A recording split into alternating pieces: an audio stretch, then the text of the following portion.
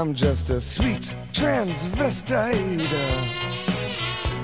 Hello everybody, and you're listening to the Foggy Jack Live Podcast, where the haunters meet the haunted. Now, let's go on down to the pumpkin patch.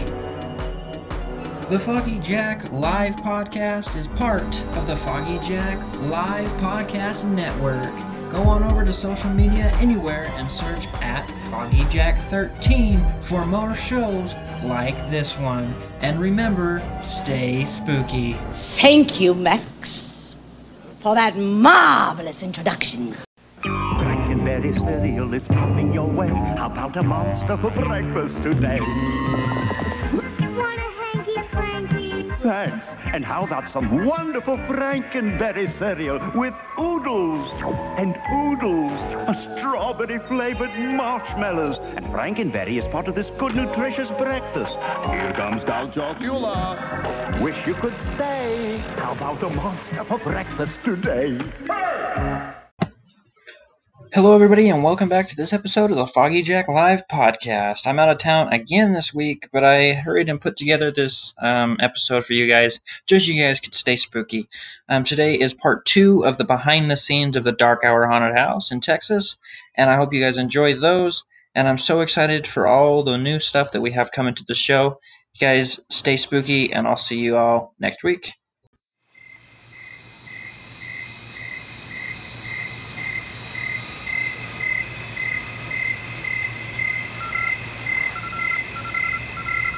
Welcome to the Haunter's Shed, where we explore some of our darkest haunt ideas.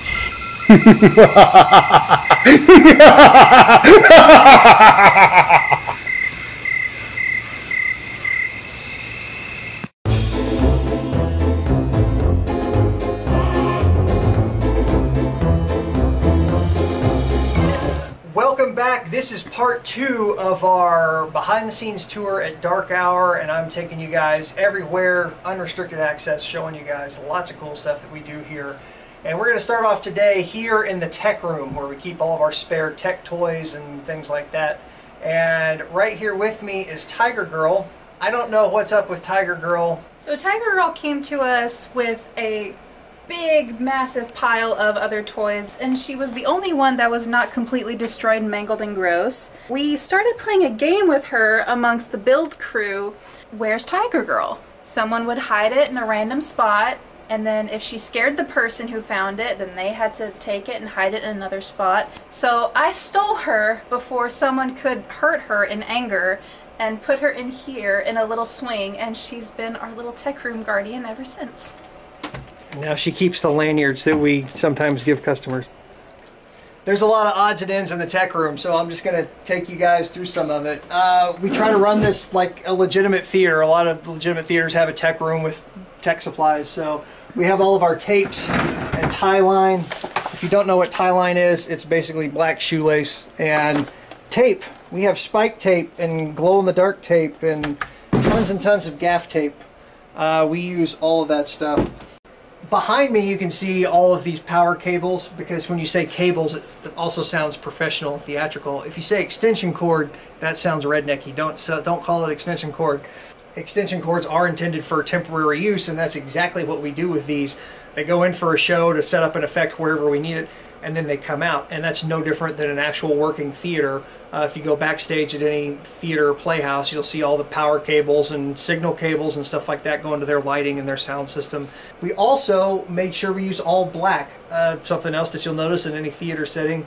In the world of live entertainment, theater, and concerts, you make something black if you want it to be ignored and you want it to disappear in the dim light. And we do the same thing here. We don't have a lot of black scenery. We don't have black wall panels. The spaces that we paint black are meant to hide and to mask stuff, and that's why all of our cables are black, because we want them to hide in the darkness and blend in just like everything else.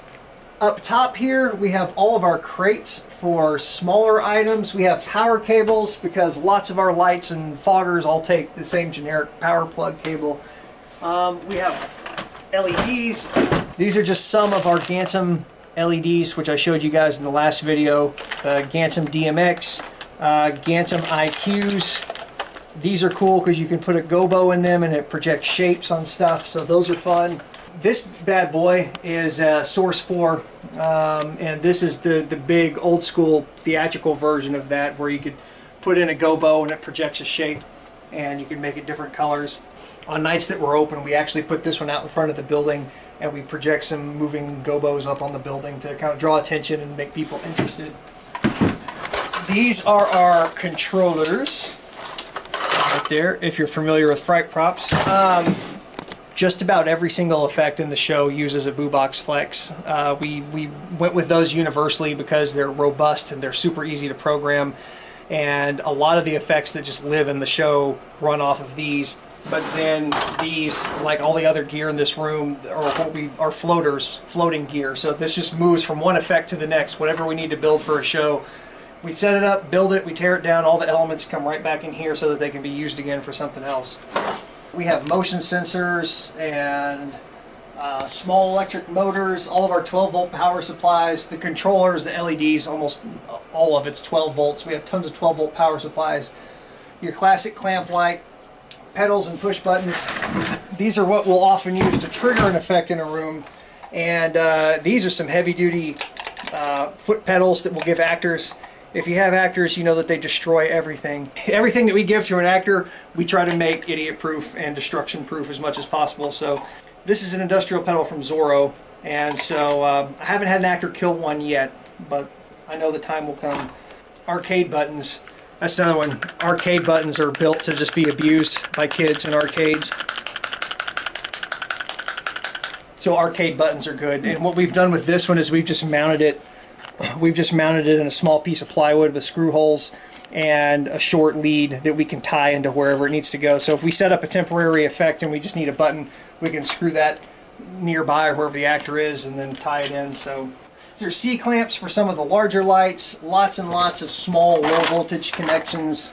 Again, tons and tons of 12-volt work, so we have lots of little low voltage connections in here.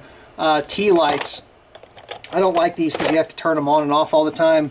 But for a short-term basis, if we're doing a show that's only open one weekend, sometimes if we need a lot of candles in an area, it's easier to just drop down a couple dozen of these and turn them on and off each night, as opposed to wiring up lots and lots of candles. That's time-consuming. Ask Andy, she'll tell you. Wago connectors. I have preached about these a lot. These are the best way to connect wires permanently or temporarily. Get them on Amazon, they're cheap. Wago lever nuts is what you want, and that's all we use for wire connecting around here. We always have batteries on hand. We have lights and we have microphones and things that require batteries, so we always have 9-volt, AA, AAA, all of our various audio cables, lots of XLR cables for the stage, and we have lots of these stereo jacks. You may have one of these in your car. And these are great for connecting the Boobox controllers, which is your audio source and an effect, straight to a powered speaker. So we have a handful of Geyser foggers. Those float around from effect to effect. Powered speakers. We have a handful of powered speakers. We have strobe lights. There is a hazer over there.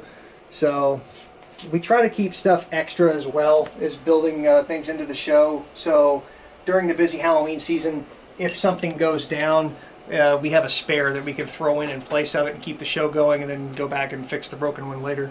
And this is just our spare parts shelf. We have air regulators. We have all of our air hose when we do air fittings. We have lots of practical light fixtures like lanterns. Lantern fits in almost anywhere.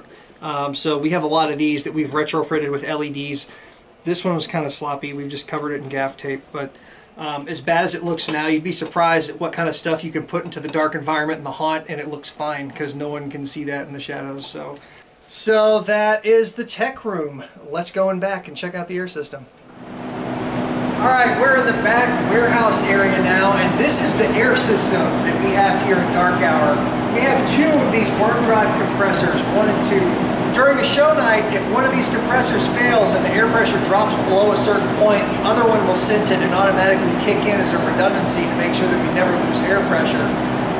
Both of these compressors fill this giant tank right here, which we have nicknamed the Yellow Submarine. From there, it follows the blue pipe up into the ceiling, where it webs out over the entire building, just the same as the emergency sprinkler system. There are pipes that cover the entire building, so we can go up and tap in and just drop air anywhere we need it in the show. This keeps the noise and the energy and everything back here for that, and allows us to just plug in and have 110, 120 PSI air anywhere in the building. This is the tech cart. It has everything we need to do our day-to-day task here, installation and maintenance. It's very messy. Haven't had a chance to clean it off, but one pivotal tool of the tech department is Dusty, our little pet. He watches over us and he makes us happy. Well, he makes me happy, and that's really what matters. Welcome to the Dark Hour Workshop. You can see the barrels and the Christmas presents. There's just more storage up there, and then below that's where we keep our tools. And over here we have our metalworking area, and our welder fabricator does all his work over here. And this is a project that he's working on. I'm not even sure what this is. It's huge. Carpentry, drill press, all that good stuff.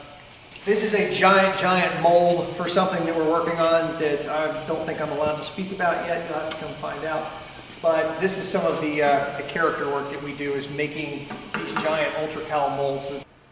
This is the Dark Hour mold room, and you already saw the big mold in the shop, and this is another one for another project that we're working on. The shelf full of heads. These are all busts of various people that have done head busts to get sculpts made on. Paint, so much paint. More molds for masks and things like that. We make lots and lots of molds.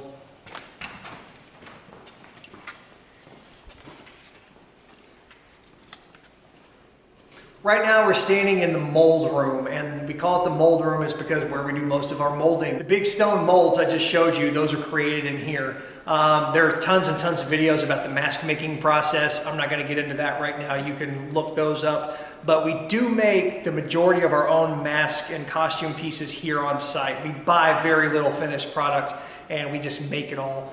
So some of the stuff that we do, these are molds for our foam latex prosthetics, and these are two-part molds where you start with a positive, usually of the actor who's going to wear it, then you have a negative of the sculpt, and you inject your foam latex in here, and the two halves go together, and you cook it in an oven for a time, and if you did it right, it comes out right, kind of like a souffle.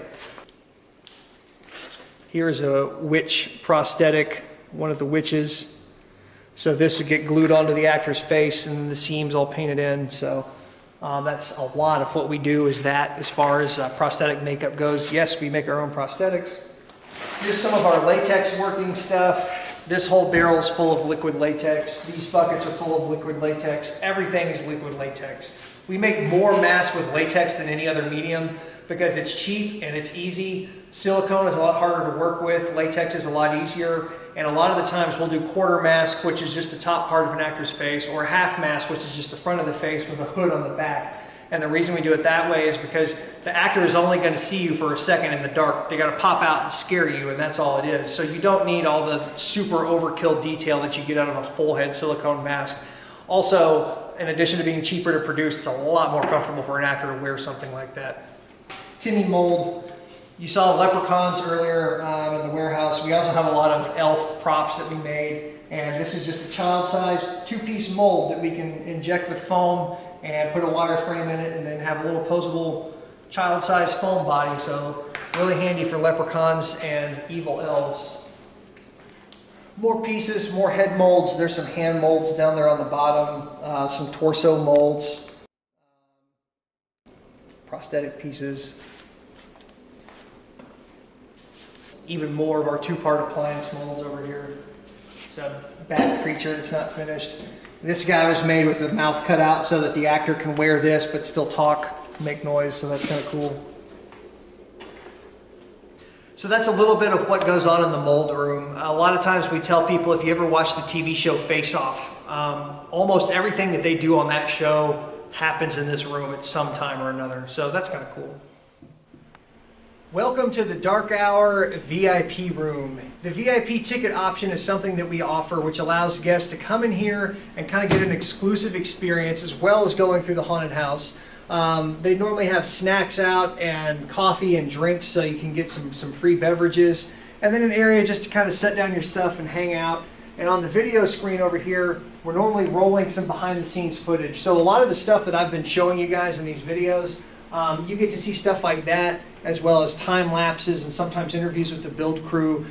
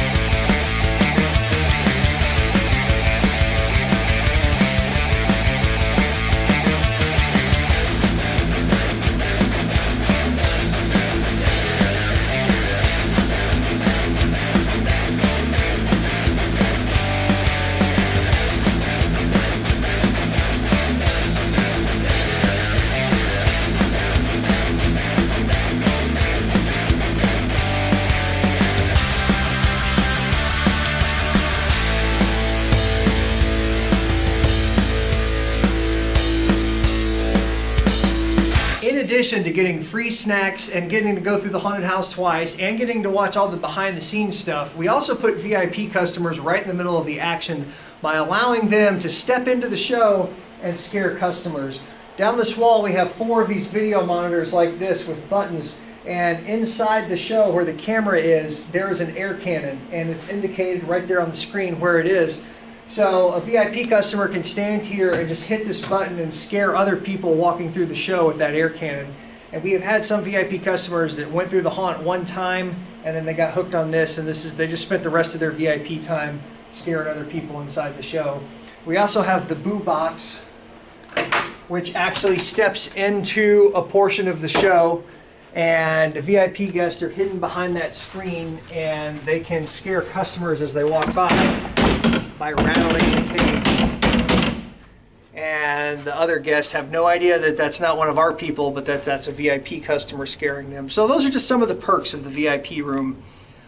All right, so thank you for joining me for part 2 of our look at Dark Hour behind the scenes. Coming up, there's going to be part 3, the final chapter.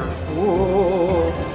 So yeah, join me again for part 3 as we look at costuming, makeup, and some of the other cool stuff that makes Dark Hour Dark Hour.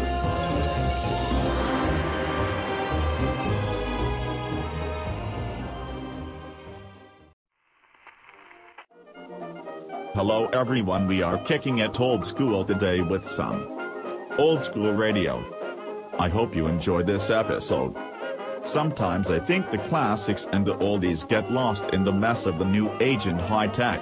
We need to sometimes take a step back and look through our parents' or our grandparents' eyes and see in the black and the white. These radio shows are what started the horror we have today, so we as horror and haunt enthusiasts can never, and I mean never, forget where it all started. I really hope you enjoy this program. Now let's kick it back to some old school radio. Lux presents Hollywood.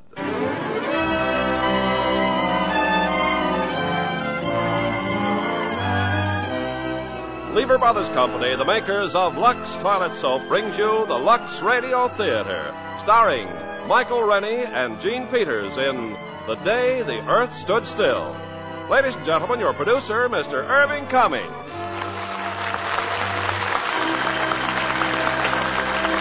Greetings from Hollywood, ladies and gentlemen. There is an ever-present question that has puzzled and intrigued our world for centuries. Is there life on any of the other planets? So in tonight's play, we will tell you of a possible momentous event in our future. The arrival of this planet, on this planet, of a man from the outer space. The day the Earth stood still.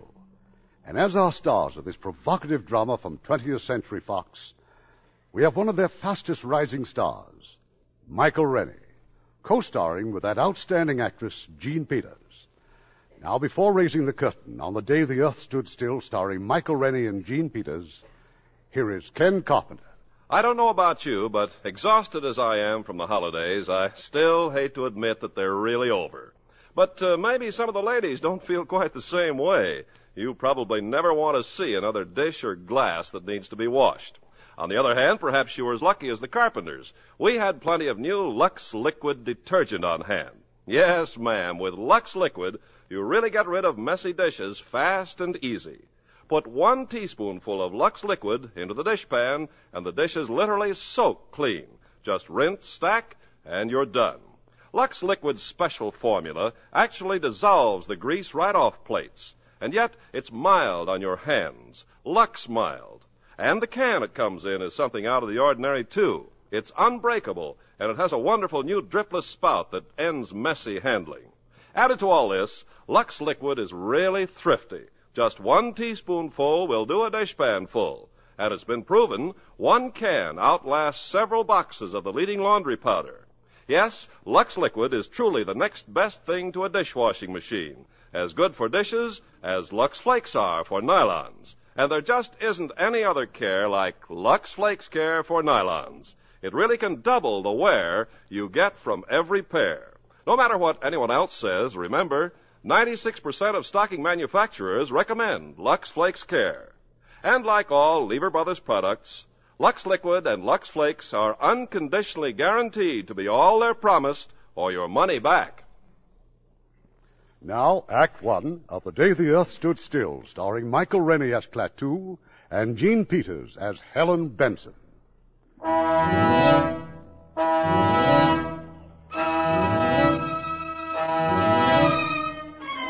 It was a pleasant spring day, an ideal day for a walk in the park, a day to push the baby buggy and be glad you were alive. There'd been at least 20 such sparkling days that spring, and perhaps 1 billion or more of them since the earth began. And nothing had ever happened to spoil them but a few small fires, or a slight head cold in the evening, or a rain squall. This spring day, in the middle of the marvelous 20th century, was different. It was the most different day that had happened to mankind since the first Christmas. The thing was noticed in Hong Kong first on the British radar. But that's impossible. That thing must be doing about 4,000. That can't be aircraft, sir. Must be a buzz bomb. Better give an alarm. Keep it steady, though. Maybe faulty equipment. If the British radar in Hong Kong was faulty, so was the radar all over the Orient and Asia and Europe. So were the announcers on the radio. This is Moscow. This is Calcutta, India. This is Radio Luxembourg. The American radar screen quickly confirmed the fact that there was nothing wrong with the British radar, and that there was something very gravely wrong 40 miles out in space, far above the Earth. Luckton at Ferris to Baker, Ferris to Baker. I have an object at 200,000 feet, 4000 miles an hour. Then it was here. Incredibly, it was here. Burning down through the sky over Washington, D.C., hovering over the mall. Descending. They're here! They're come! They're here! They're here!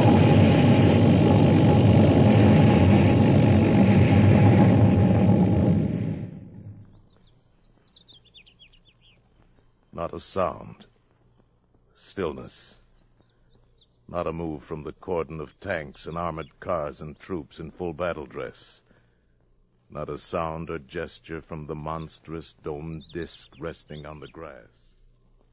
The ship designed for travel outside the Earth's atmosphere landed in Washington today at 3:47 p.m. Eastern Standard Time. We still do not know where it came from. The ship is now resting exactly where it landed 2 hours ago.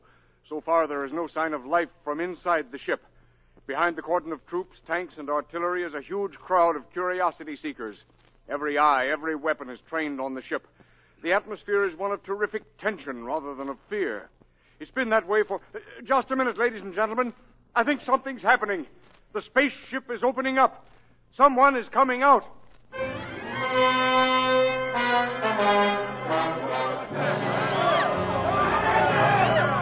calm, everybody. Don't get excited. Keep calm. Quiet! A wedge is opened in the smooth, unbroken metal skin of the spaceship. A ramp slithers out on the grass. Against an eerie glow of unearthly light from inside the spaceship stands the spaceman.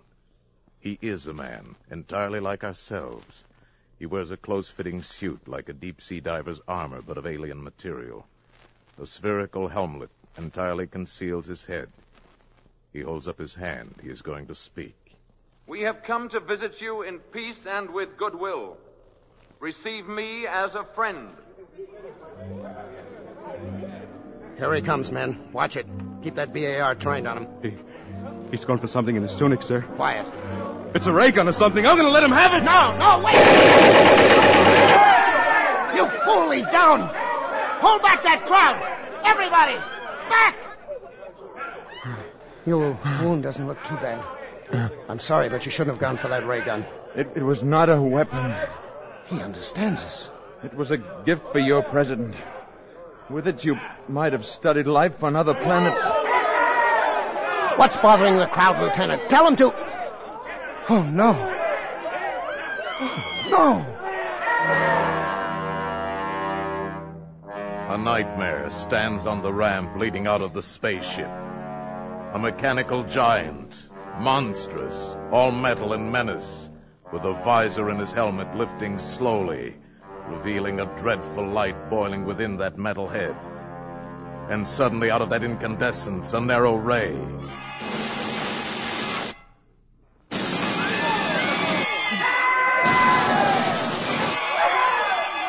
Rifles, tanks, artillery glow with that terrible incandescence and become vapor in a mush of puddled steel. And in the deathly silence that follows, the robot strides down the ramp. The Avenger. From where? God! The Gletto Roscoe! He won't hurt you now. Let's get you to a hospital.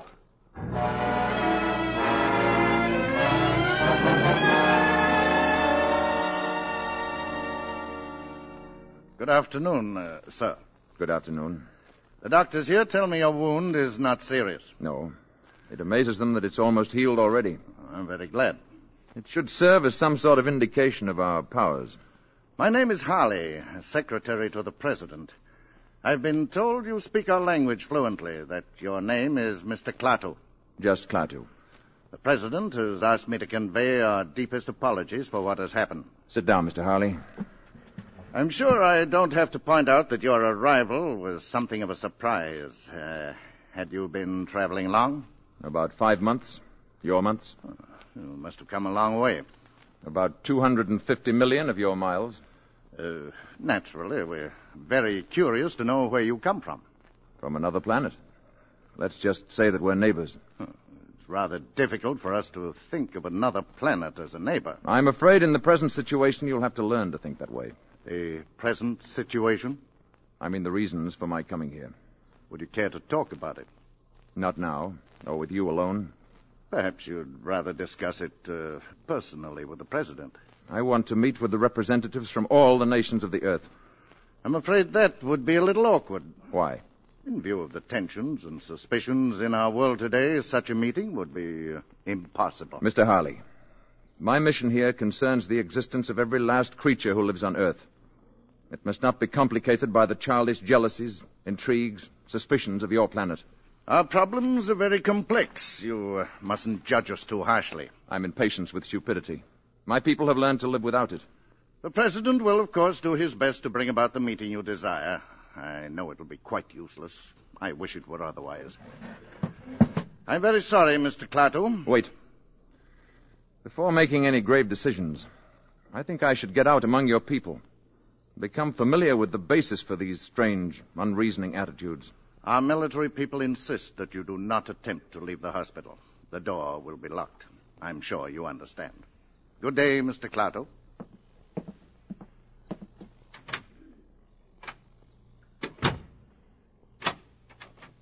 The door will be locked.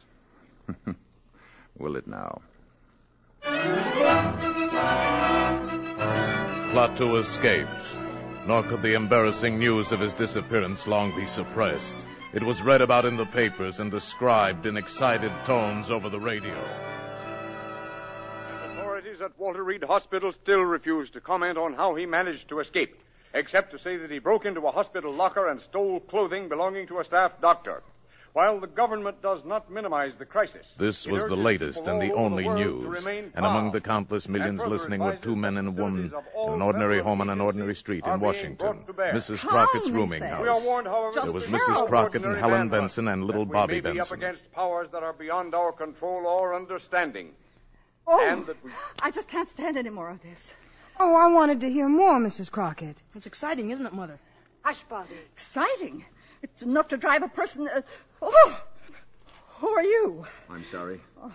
I saw your sign outside and the door was open. My name is Carpenter. Yes? I'm looking for a room. Oh, yes. I do have a nice room. Are you a G-man? No, I'm afraid I'm not. I bet he is, Mom. I bet he's looking for that spaceman. I think we've all been hearing too much about spacemen, Mr. Carpenter. This is Mrs. Benson, Mr. Carpenter. How do you do? And this is little Bobby, my youngest guest. Hi. I'm Mrs. Crockett. You're a long way from home, aren't you, Mr. Carpenter? How did you know? Oh, I can tell a New England accent every time. This way, please, Mr. Carpenter.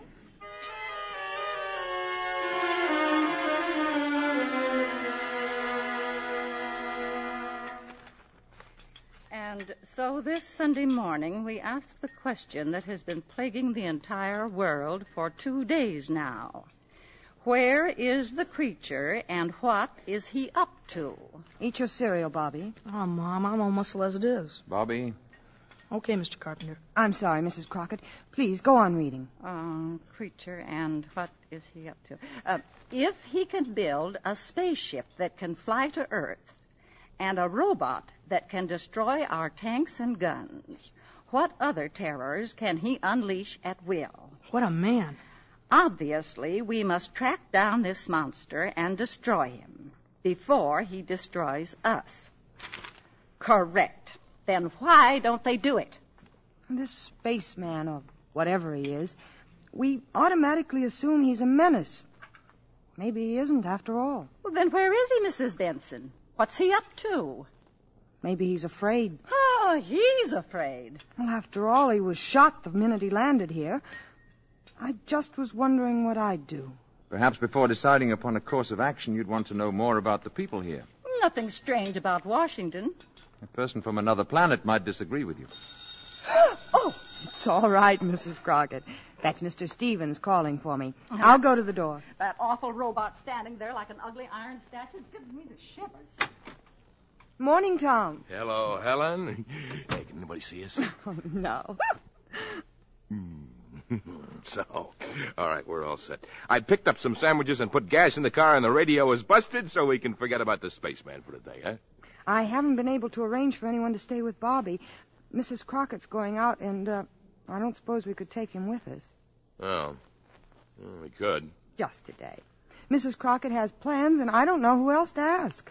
I haven't any plans. Oh, Mr. Carpenter. I'd be glad to spend the day with Bobby, if you'd let me. Oh, great, thanks. Well, it's very nice of you to offer. Oh, I'm sorry, Mr. Carpenter. This is Tom Stevens. Hi. How do you do? Bobby and I had a fine time yesterday afternoon. I thought he might show me around the city today. Well... Please, I'd enjoy it.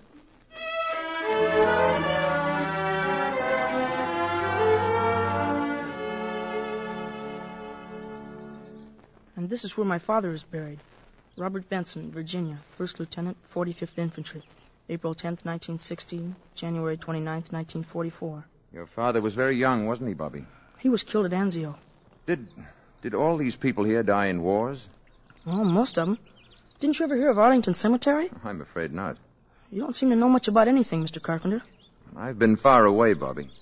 Don't they have places like this where you've been? Not like this one. You see, they don't have any wars. Let's walk. All right. What would you like to do now? Go to the movies. All right. No fooling? No fooling. Do you have to have money to go there? Well, I've got $2. I'll treat you, okay? No, I want to take you. Look, do you think they'd accept these? Oh, gee, what are they? Diamonds? Well, in some places, these are what people use for money. They're easy to carry, and they don't wear out. I'll bet they're worth $1 million. Would you give me your $2 for 2 of these? Sure, okay. There you are. Let's not say anything to Mom about this, huh? Why not? Well, she doesn't like me to take advantage of people. Hey, before we go to the movies, would you like to see the Abraham Lincoln Memorial?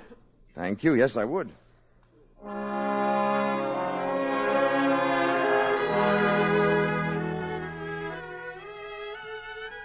this is it. That's the Gettysburg speech up there. That this nation under God shall have a new birth of freedom, and that government of the people, by the people, and for the people shall not perish from the earth. Those are great words. That's some statue. That's the kind of man I'd like to talk to. Bobby, who is the greatest man in America today? Oh, gee, I don't know. The spaceman, I guess. I was speaking of Earthmen. Oh, I don't know. The president? I mean the greatest philosopher, the greatest thinker, scholar. Oh, well, that's Professor Barnhart, I guess. Yes, Professor Barnhart. He's the greatest scientist in the world, and he lives right here in Washington, right near where my mother works. Where is that? Department of Commerce. She's a secretary. Why? I have an idea, Bobby. Let's go see Professor Barnhart. What for? You just said he's the greatest man in America. You're kidding, aren't you? Wouldn't you like to meet him? Oh, sure I would. Oh, go on. I bet you'd be scared. Maybe we can scare him more than he can scare us. I like you, Mr. Carpenter. You're a real screwball.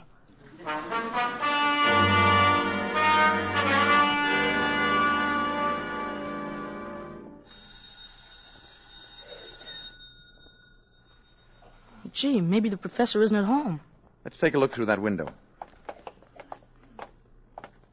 I'll bet this is where he works. Look in there. Books all over. Blackboard's full of stuff. Door's locked, too. Is it? I know it isn't, Bobby. Well, that's funny. We'll go in and wait for him. I'm sure he won't mind. Gee, just think. All the brains that goes on in here. What's all that stuff on the blackboard? It's a problem in celestial mechanics. What's the matter? You'll never get the answer that way. Let's see. Hey, it says don't erase, don't touch. This is right. Check. Correct. Correct. And here's where he gets off the track. Now we'll fix that. So. You must be an arithmetic teacher, I bet. Differentiate the equation. There.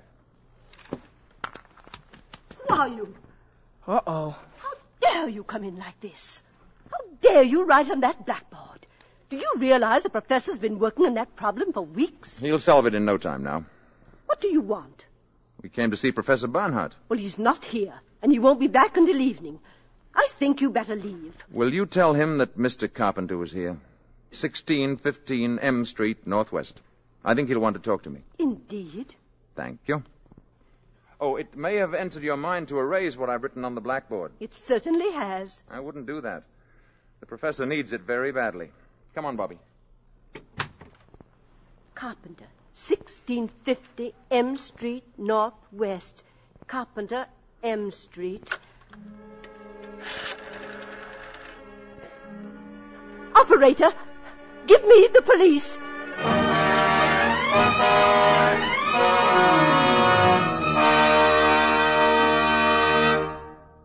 Act 2 of The Day the Earth Stood Still in a few moments, after we see if Francis Scully has any big news for us tonight. Oh, I do, Ken, about a big man in a big picture. The picture is Warner Brothers' Wayne Fellows production, Hondo, in 3D. And the big man must be John Wayne, even bigger in 3D. Oh, and better than ever, too. For his leading lady, John drew one of last year's most talked about and talented Broadway actresses, Geraldine Page. Oh, yes. Hondo is her first Hollywood picture, isn't it? That's right. And isn't that the one that was filmed in a really wild part of Mexico? Camargo, Mexico, Ken, where it's hot as well as wild. In the picture, John plays a part Indian dispatch rider for the U.S. Cavalry around 1870. Geraldine is lovely as the woman he falls in love with. She's a fine actress. Knows a good thing when she sees it, too, because she's a real Lux girl. You'll be getting in on a good thing, too, once you use mild and gentle Lux toilet soap. 9 out of 10 Hollywood stars, like Geraldine Page, have found that really there's no soap quite like Lux. And now our producer, Mr. Cummings. Act 2 of The Day the Earth Stood Still, starring Michael Rennie as Klaatu and Jean Peters as Helen Benson.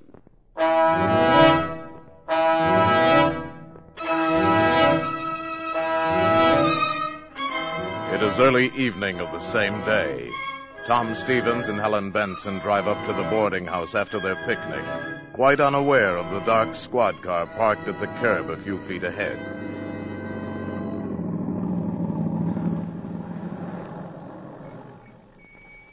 Well, here we are. Thank you, Tom. It was a wonderful day. You, still haven't answered my question. Oh, you know how I feel, Tom. But I still want time to think it over. If I could only tell the boss I was getting married and acquiring 2 dependents. You're a good salesman. A good salesman wouldn't give you time to think about it. Good night. Didn't you forget something? Now, good night. Good night.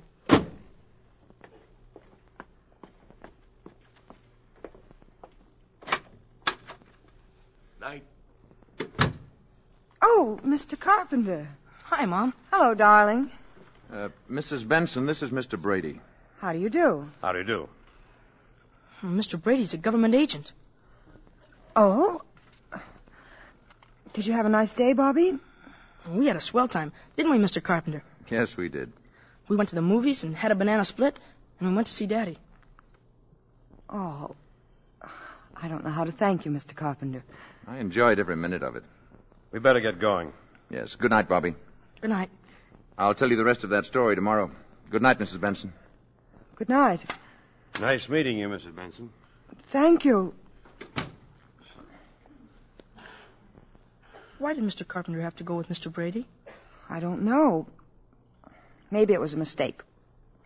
Upstairs with you. Yeah. We sure had fun today. We went all over Washington, and we went to see Professor Barnhart. Professor Barnhart? Oh, sure. Barnhart? Up to bed now. Pronto.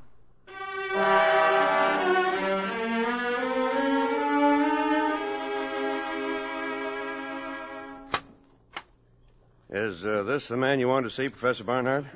Oh, thank you, Mr. Brady.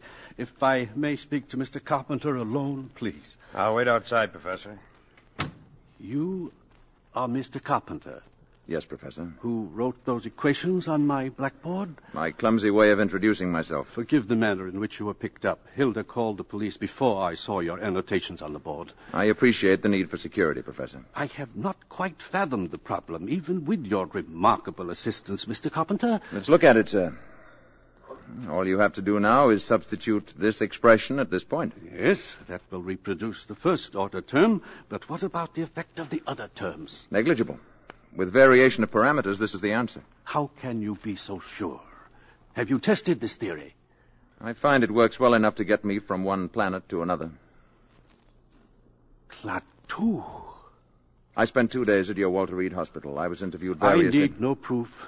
This blackboard is proof. If you're not interested, or if you intend to turn me over to the Army, we needn't waste any more time. Interested? Will you excuse me one moment, please? Mr. Brady, you may go now. Please thank General Cutler and tell him that I know this gentleman. So much for that, Klaatu. Now, please, sit down. You have faith, Professor. Faith and, curiosity. Do sit down. I have several thousand questions to ask you. I would like to explain my mission here. That is my first question. It was my hope to discuss this officially with all the nations of the world. I was not allowed the opportunity. Now, we know from scientific observation that your planet has discovered a rudimentary kind of atomic energy. We also know that you're experimenting with rockets. Yes, that is true. What exactly is the nature of your mission? To warn you that your planet faces danger. What I have to say must be said to all concerned. I come to you as a last resort. Must I take drastic action in order to get a hearing? What sort of action do you mean? Violent action? Perhaps leveling the island of Manhattan? Or toppling the Rock of Gibraltar into the sea? Well? Would you, for example, be willing to meet with a group of scientists I'm calling together? We're having our first meeting tonight. Perhaps you could explain your mission to them, and they in turn could present it to their various peoples. That is what I came to see you about. One thing, Klaatu. Suppose this group should reject your proposals. What is the alternative? There is no alternative, Professor. In such a case, the planet Earth would have to be eliminated. Such power exists? I assure you such power exists. The scientists who are attending these meetings have come here from all over the world. Now, this power you speak of, they must be made to realize that it exists. Now, you mentioned a demonstration of force. Yes. Something that would affect the entire planet? That can be arranged. Perhaps a little demonstration. Something dramatic but not destructive. It's quite an interesting problem. Would tomorrow be all right? If you say so. Say about noon? Then tomorrow at noon. Good.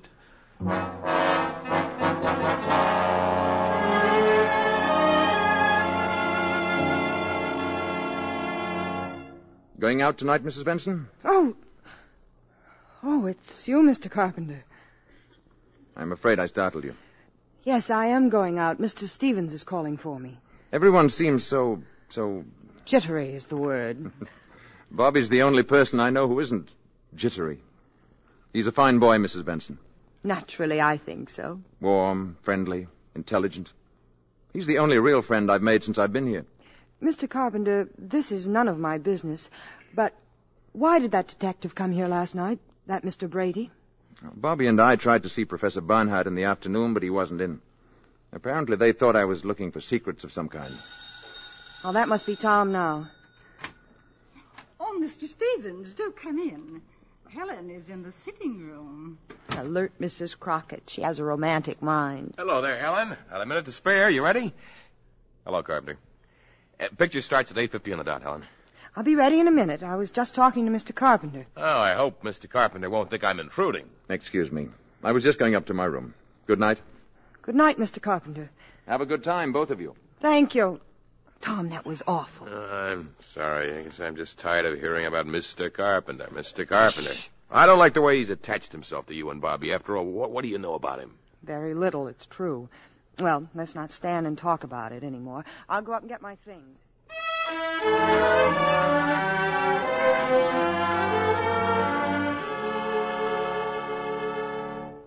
Gee, Mr. Carpenter, thanks a lot for helping me with my homework. That's all there is to it, Bobby, my boy. All you have to remember is first find the common denominator, then subtract. I got you. Thanks, Mr. Carpenter. I'm leaving with Tom, Bobby. You'll go to bed on time now, won't you? I'll say good night again, Mrs. Benson. Mr. Carpenter... Yes? Nothing. Good night. Good night. Night, Bobby. Bobby, I think it would be better if you didn't see quite so much of Mr. Carpenter. Well, gee, why, Mom? He's swell. I like him. And he's awful good at arithmetic. He even helped Professor Barnhart. I'm sure he's a very nice man. I just think he might prefer to be left alone. Now go to bed, darling. But why would he want to be left alone? Don't forget to brush your teeth.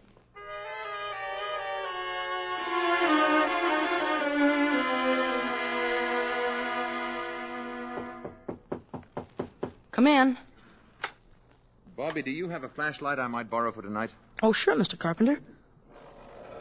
It's a real Boy Scout one. Thank you, Bobby. Well, why do you want it? The light in my room went out. See you tomorrow. Better get into bed now. Gee, I wonder if the batteries are any good. Mr. Carpenter! Bobby went to the door and opened it. What he saw down the hallway puzzled him. Mr. Carpenter's door was ajar and light was pouring out of his room. Funny. He said his light went out. Then Mr. Carpenter came out carrying the flashlight and stealing down the steps like a thief. This was peculiar, but this was adventure. Bobby followed Mr. Carpenter, and what he saw couldn't have been a dream. It was too real. But it couldn't have been true either. It was too deliciously frightful.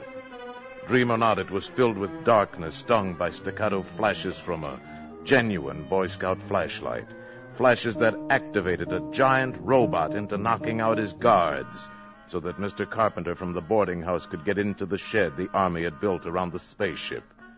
And dream or not, Bobby saw this Mr. Carpenter go into the spaceship.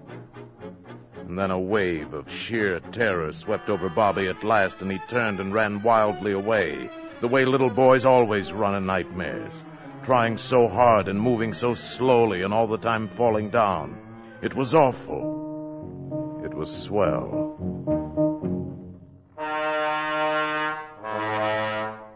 When his mother came home around midnight, Bobby was curled up on the sofa. Instantly, he jumped up and ran to her and to Tom Stevens as they came into the hallway. Mom, listen. Bobby, what are you doing down here at this hour, fully dressed? Hello, Mr. Stevens. Mom, I had to tell you. Tell me what? What's the matter, Bobby? I followed Mr. Carpenter tonight, right after you left, and gee, where do you think he went? Right into the spaceship. Now, Bobby, just 1 minute. Honest, Mom, I saw him. They got a shed built around the spaceship so nobody can get to it. But Mr. Carpenter flashed a signal to that Iron Man up there, and what do you think? Bobby, have you been dreaming again? Why, sure. No, Mom, honest, I haven't. I promise you, I saw it. Where did you see all of this? Well, I'm telling you, on the lawn down at the mall. In that place where the soldiers are all out in front. And where were the soldiers all this time? Well, that robot fella grabbed him and knocked him out. Oh, Bobby. Yeah, and then Mr. Carpenter walked into the shed, and the spaceship opened up, and he walked right inside, and it closed again. Gee, I like Mr. Carpenter, but I'm scared, Mom. Oh, darling, it was just a bad dream. We'll prove it to you. Tom, will you see if Mr. Carpenter's still up? Ask him to come down here a minute.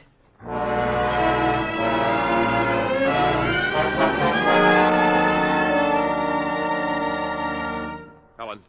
Yes, Tom? Helen, he's not there, but look what I found on the carpet. It can't be a diamond, can it? I don't know. But it's much too big. Oh, but it looks real to me. Oh, Mr. Carpenter's got lots of them. He gave a couple of them to me. Here.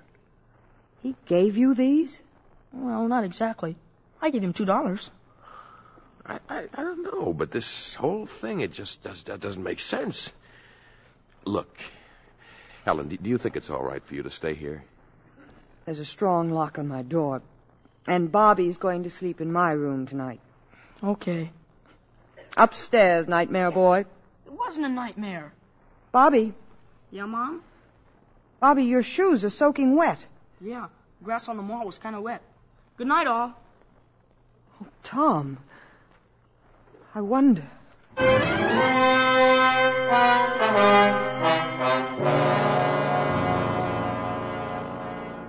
Klaatu had promised what Professor Barnhart termed a little demonstration. Promised it for the following day at noon. It is now 2 minutes to 12. In the Department of Commerce building, Helen Benson has left her office on her way to lunch. She stands in the corridor waiting for an elevator.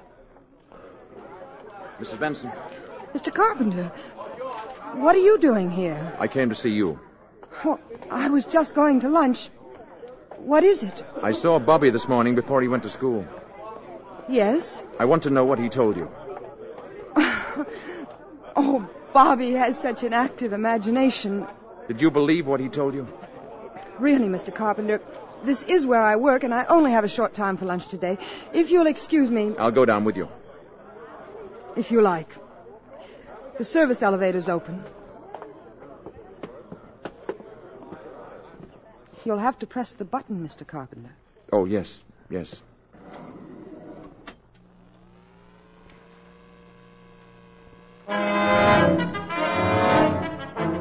It was just 5 seconds before noon of that fateful day when Helen Benson and Mr. Carpenter stepped into that electric elevator. At that same moment, the enormous commerce of our briskly modern world roared and thundered in the streets.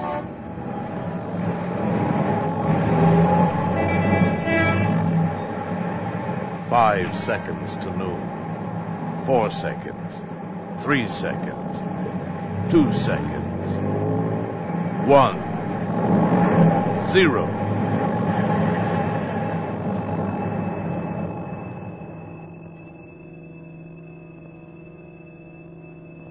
High noon. And silence. All over the world, traffic stopped dead in a million streets. Here and there a horse-drawn vehicle clopped its melancholy way among the motionless motors. Bicycles moved before awe and the common desolation made the riders stop of their own free will. Electric clocks stopped on the dot of noon. All across the powered world, the machines stood still. Toasters failed to pop and battle fleets on maneuvers drifted aimlessly on their dead propellers.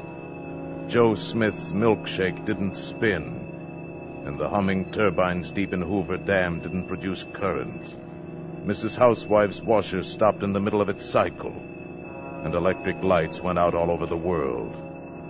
At a conference table in Washington, a hasty council of the armed services was held. As far as we can tell, gentlemen, all electric power has been cut off all over, with few exceptions. And even these exceptions are remarkable. Hospitals, planes in flight, that sort of thing. I wish I could be more specific, but all communications are out.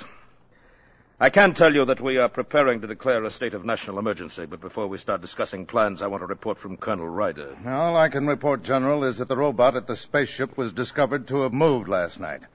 It knocked unconscious the 2 soldiers guarding the entrance to the shed the Army engineers had built around the spaceship, indicating that someone, presumably the spaceman, had wanted to get into the ship for one reason or another. In all likelihood to signal for this demonstration of his planet's power. Go on, Colonel. Well, that's all, sir. Well, gentlemen, until now we've agreed on the desirability of capturing this man alive. We can no longer afford to be soft in this matter. We will get him alive if possible, but we must get him. Is that clear, gentlemen? Dead or alive. Get him.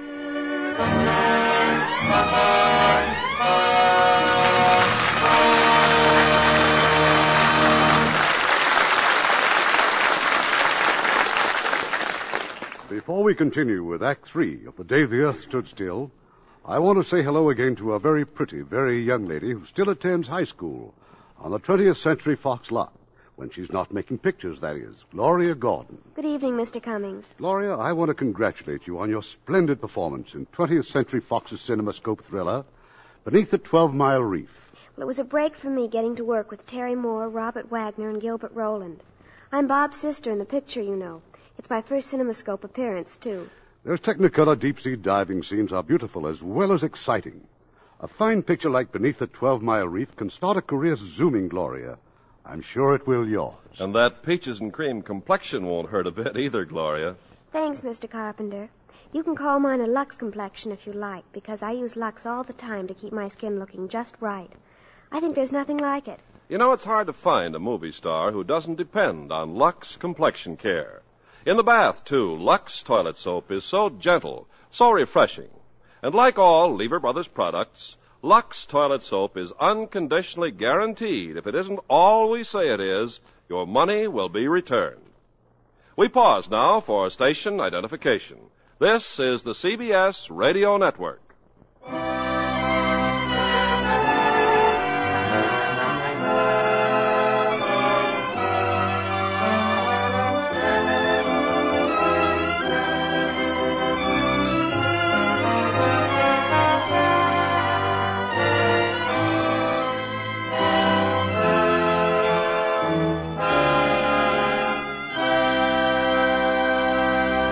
The curtain rises on Act 3 of The Day the Earth Stood Still, starring Michael Rennie as Klaatu and Jean Peters as Helen Benson.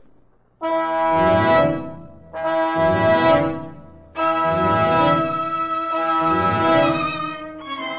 over the world, electric power has been neutralized on the stroke of noon, as a token of the spaceman's power and as a warning to the Earth. While they've been trapped between floors in an elevator, the spaceman has told Helen his identity and purpose here. I've already told you more than I told Professor Barnhart, because my life, in a sense, is in your hands. But if I die, a world, your world, may die too. Yes, I understand. I thought if you knew the facts, you'd appreciate the importance of my not being caught before the meeting tonight with the world scientists. Yes, of course. Of course I do. You hold great hope for this meeting, don't you? I can see no other hope for your planet. If the meeting should fail, then I'm afraid there is no hope. Oh, the lights. And we've started again. It must be 12:30. Yes, exactly.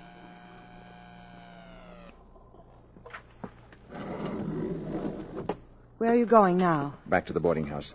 I'll be safe there for the afternoon. I'll be able to keep an eye on Bobby. He's the only other person who knows about me. No. Wait a minute. There is someone else. How? They can't be. Tom.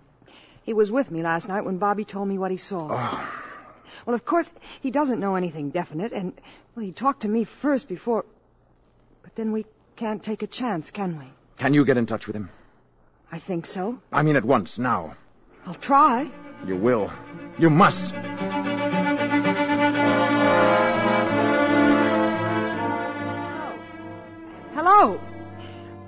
Operator, I was connected with my party. Please. Hello? Oh, is this Mr. Tom Stevens' office again? We were Well, I must speak to Mr. No, Mr. Stevens. Yes, this is Mrs. Benson. Benson! Well, when do you expect him in, then?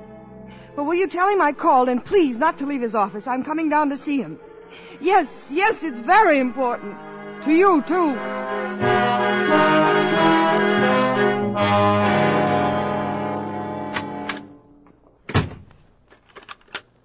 Margaret, this is Mr. Stevens. I just got in. Now, listen, call the Pentagon. Who? Mrs. Benson? When? Never mind. This is more important. Listen, call the Pentagon and find out who's in charge of the spaceman business. Whoever it is, I want to talk to him. Tom. Call me back right away and don't take any other calls. Now, brush them off fast.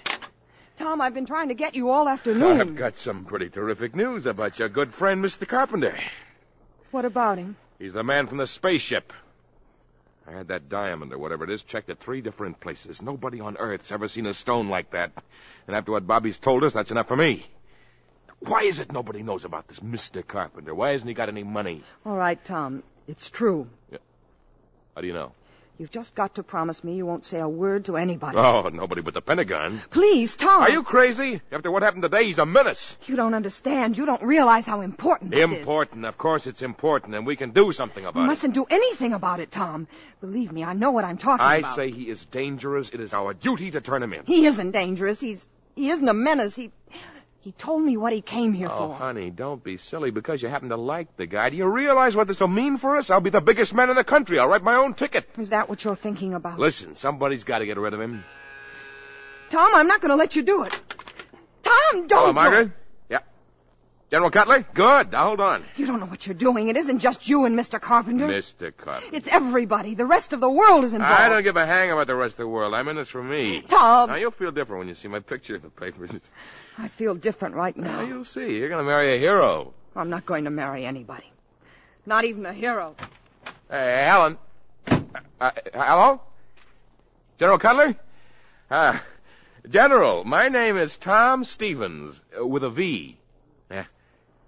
I have positive information about the spaceman and where he's staying. Right. Yeah, of course I'm sure.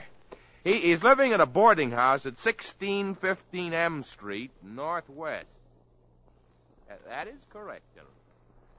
Yes, I have all of it now, Mr. Stevens, and thank you very much indeed. I want to talk to you further, but I haven't time now. We want to act on this. Yes, sir? Have Colonel Ryder deploy all Zone 5 units according to Plan B immediately. Investigate 1615 M Street Northwest for presence of spaceman. Repeat.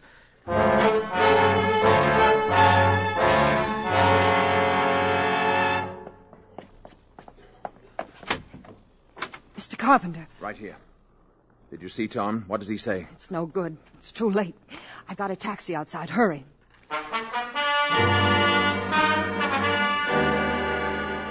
Attention Zone 5, attention Zone 5.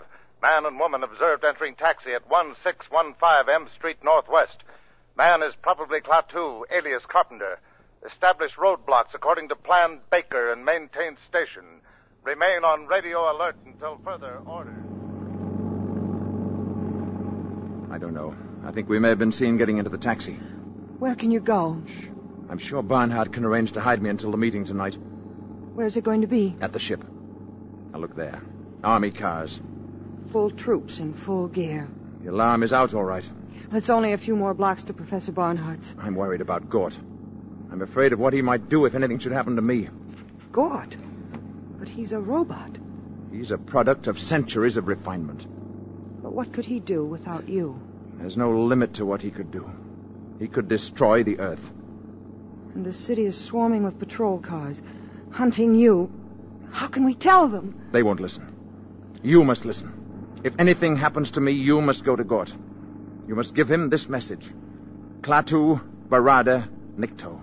Gort. Klaatu Barada Nikto. Say it. Gort. Klaatu Barada Nikto. Gort. Klaatu Barada Nikto. Klaatu Barada Nikto. Remember those words. Klaatu Barada Nikto.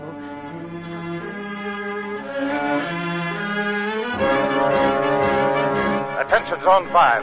Taxicab moving north on 14th Street from Harvard Street. Man and woman in back seat. License number H0012. H0012. Section 2, close in. This is your target vehicle. We're hemmed in. Driver will get out here. I'm going to try to run for it.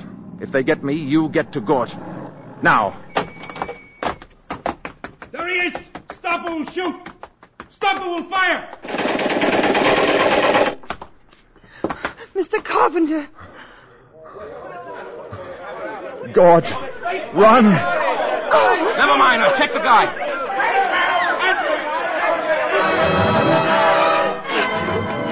Parada, Nikto, Klaatu, Parada, Nikto, Klaatu.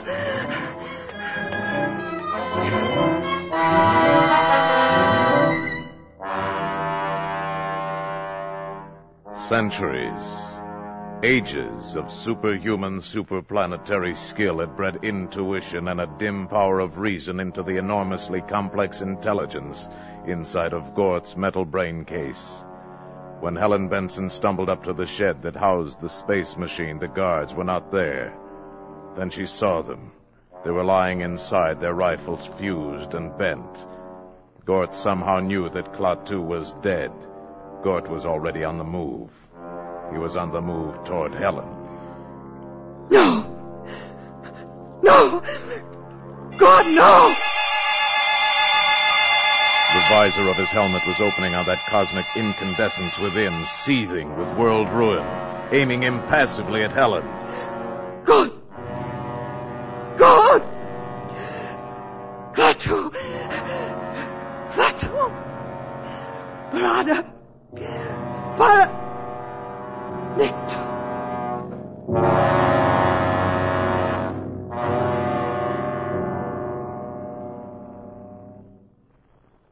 Helen Benson fainted. When she returned to consciousness, she was lying on a dais bathed in a soft, shadowless light, in a chamber vaguely circular of completely unfamiliar build. She was in the space machine. Across the room stood Gort with his back to her, and lying in front of him on a platform was Klaatu. Mr. Carpenter. Gort, the machine, the automaton, was applying electrodes to his master, and a piercing, whining, maddening sound filled the ship. Klaatu moved. He sat up. Stood up. Mr. Carpenter. Hello. I thought you were... I was. They took me to an emergency hospital at the city jail. Gort broke in and took me back here. This technique can restore life in some cases, only for a limited time. How long? No one can tell. Time enough and more for me to go outside and speak to Professor Barnhart's scientists. I must speak to them. It's what I came for. Gort will put out the ramp.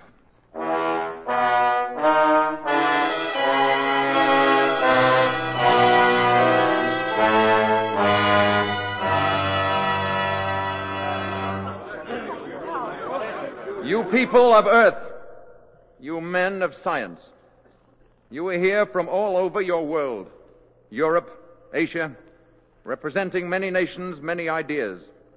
I am leaving soon. You will forgive me if I speak bluntly.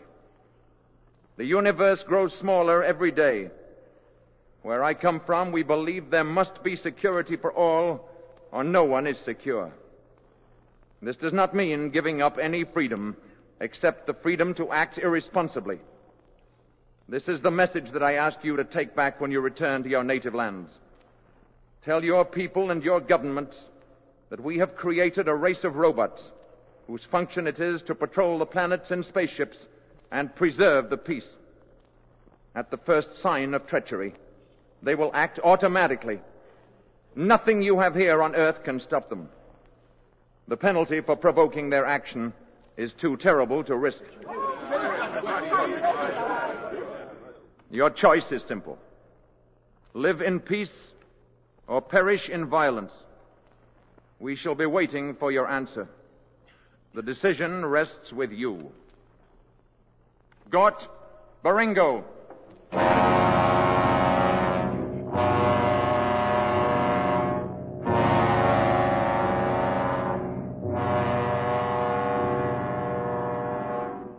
Remember.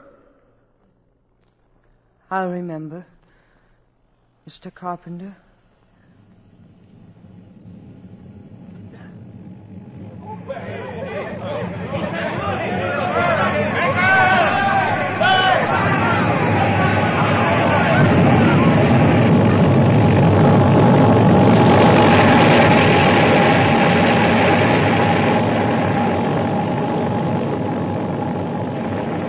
And as they had seen him come, so did they see him depart. And the people of the earth pondered upon the warning.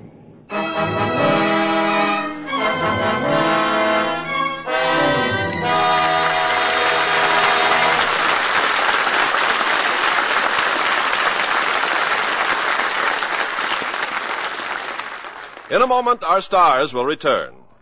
Pepsodent's new flavor. Pepsodent's new flavor. Pepsodent's new flavor. Wow! Pepsodent's new flavor. And the clean mouth taste for hours. Yes, the big news is Pepsodent has a brand new wonderful flavor. Grown-ups prefer it, but kids, well, kids go crazy for it. And that's not all. I've seen the research that proves Pepsodent gives you the cleanest teeth of all leading toothpastes. That's because Pepsodent's gentle oral detergent cleans not just the surfaces of your teeth, but around and between them, even where your brush can't reach. Your own personal proof of this is Pepsodent's clean mouth taste for hours. So try new Pepsodent White. Or if you prefer chlorophyll, Pepsodent Chlorophyll. You like Pepsodent's new flavor. Pepsodent's new flavor. Wow! Pepsodent's new flavor. And the clean mouth taste for hours. And now, here's Mr. Cummings with our stars. And here they are after two out-of-this-world performances, Michael Rennie and Gene Peters.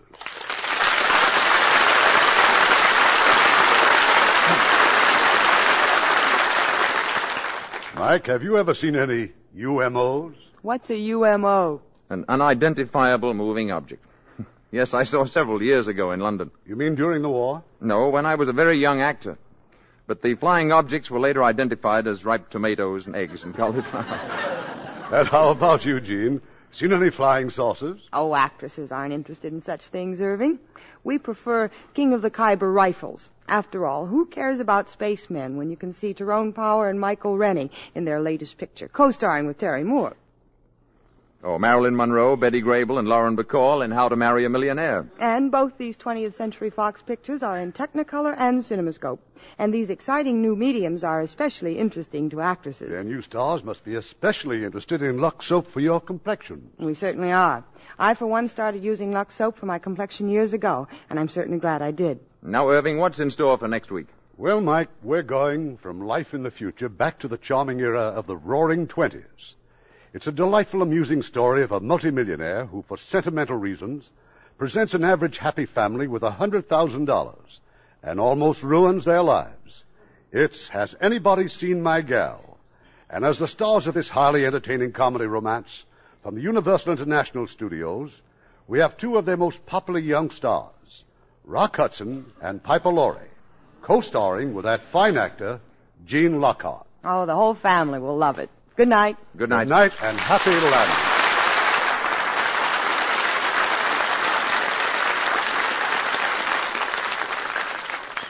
Hello there. I'm Art Linkletter. You know it's pretty hard to improve on a good product, but Lever Brothers has done it. Now, all-purpose surf is better than ever, even better than the surf you may have used last year. You see, today's surf is made from a new, improved formula that gets your clothes so clean they smell clean. When you wash your clothes with surf, you don't need to worry about a stale, sour smell or that unpleasant medicinal odor that some detergents leave, because surf-washed clothes have a clean, sunshine freshness, like they've been swinging in the breeze on a sunny day. And they have that same clean freshness whether you dry them indoors or out. Today's surf gets white things really clean without bluing or water softener, And you never need a bleach except for stubborn stains. So if you haven't tried all-purpose Surf lately, try it soon. Take it from your old friend Art Linkletter. You like Surf for everything you wash. 'Cause when you wash them with Surf, they smell like sunshine. Thanks, Art Linkletter. And I'd like to say again that when you wash things with Surf, they smell like sunshine. And that's important, because things aren't really clean unless they smell clean. It's true that all good detergents these days get clothes clean looking, but Surf does more. Yes, Surf gets clothes so clean they smell like sunshine. And that means they're clean, clear through. So ladies, why don't you prove it to yourselves? Get Surf tomorrow and discover what a really clean wash is.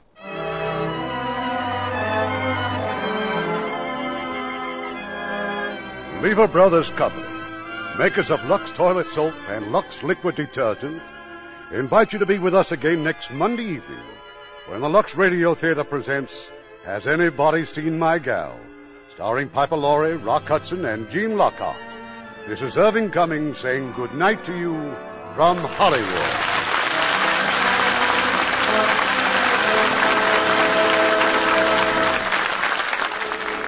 Knowing how to save regularly is sometimes the only difference between success and failure. The Savings Bond way is the sure way to save. Every year, United States savings bonds grow in value. Interest increases year by year. As your bond investment grows, so does your security. Save for the future by investing in United States savings bonds today. Join the payroll savings plan where you work. Every payday, the amount you name will be set aside automatically, systematically, and invested for you in savings bonds. And remember, savings bonds are better than ever because they return 3% interest compounded semi-annually when held to maturity. What's more, they're fully guaranteed by Uncle Sam against loss, theft, or destruction. There's no safer investment in the world than United States savings bonds. If you're self-employed, save regularly through the bond-a-month plan where you bank. Heard in our cast tonight were Paul Freese as the narrator, Lamont Johnson as Tom, Herb Butterfield as Professor Barnhart, Tudor Owen as Mr. Harley, Billy Gray as Bobby, Edith Evanson as Mrs. Crockett, and Tyler McVeigh, Bill Conrad, Robert Griffin, Tom Brown, Fred Shields, Marvin Bryan, Chet Mencken, Alastair Duncan, Stephen Roberts, Adeline A. Smith, and Eddie Marr. The Day the Earth Stood Still was based on Harry Bates' story, Farewell to the Master, which appeared in Astounding Science Fiction magazine. Our radio play was adapted by Milton Geiger, and our music was composed and directed by Rudy Schrager. Lever Brothers Company guarantees you'll be glad you bought the product you heard about on this program, or you can have your money back. This is your announcer, Ken Carpenter, reminding you to join us again next Monday night to hear Has Anybody Seen My Gal?, starring Rock Hudson, Piper Laurie, and Gene Lockhart. Every Thursday evening, Lever Brothers Company brings you the Lux Video Theater. Consult your local newspaper for time and station.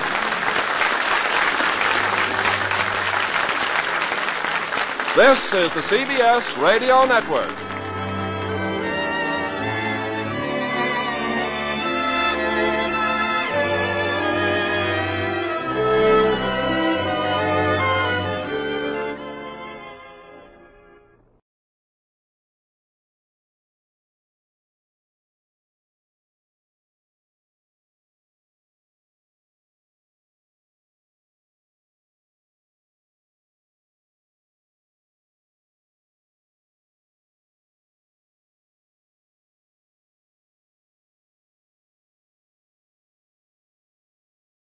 Thank you guys for listening to this episode of the Foggy Jack Live podcast. Make sure to follow us on Instagram at FoggyJack13. That's where we're most active, and that's where you can find all of our other shows that we have here with daily updates on the new shows. Also, click the link in the bio for our t-shirts. Make sure you grab a Foggy Jack Live t-shirt. We have quite a few different styles of t-shirts we have, from the classic orange logo to a purple logo to even a Playboy Mansion model logo. Go check them out in the bio. You can also find our website, all of our other social media accounts, and so much more. If you like the show, please consider joining our Patreon page for $3, $5, or $12 a month. With all of those, you get 5 bonus episodes a week, plus I'm going to start sending out postcards to each and every one of you every month for the podcast and thanking you guys for being a member of the Foggy Jack Live Patreon page or the Pumpkin Guts episodes. You can also be a sponsor to the show. You just go over to Patreon and look for the sponsorship tab. Thank you guys so much for joining me down at the Pumpkin Patch where the haunters meet the haunted. I will see you next time on the Foggy Jack Live podcast. Thank you, goodbye, and blessed be. Oh, it's getting spooky in here.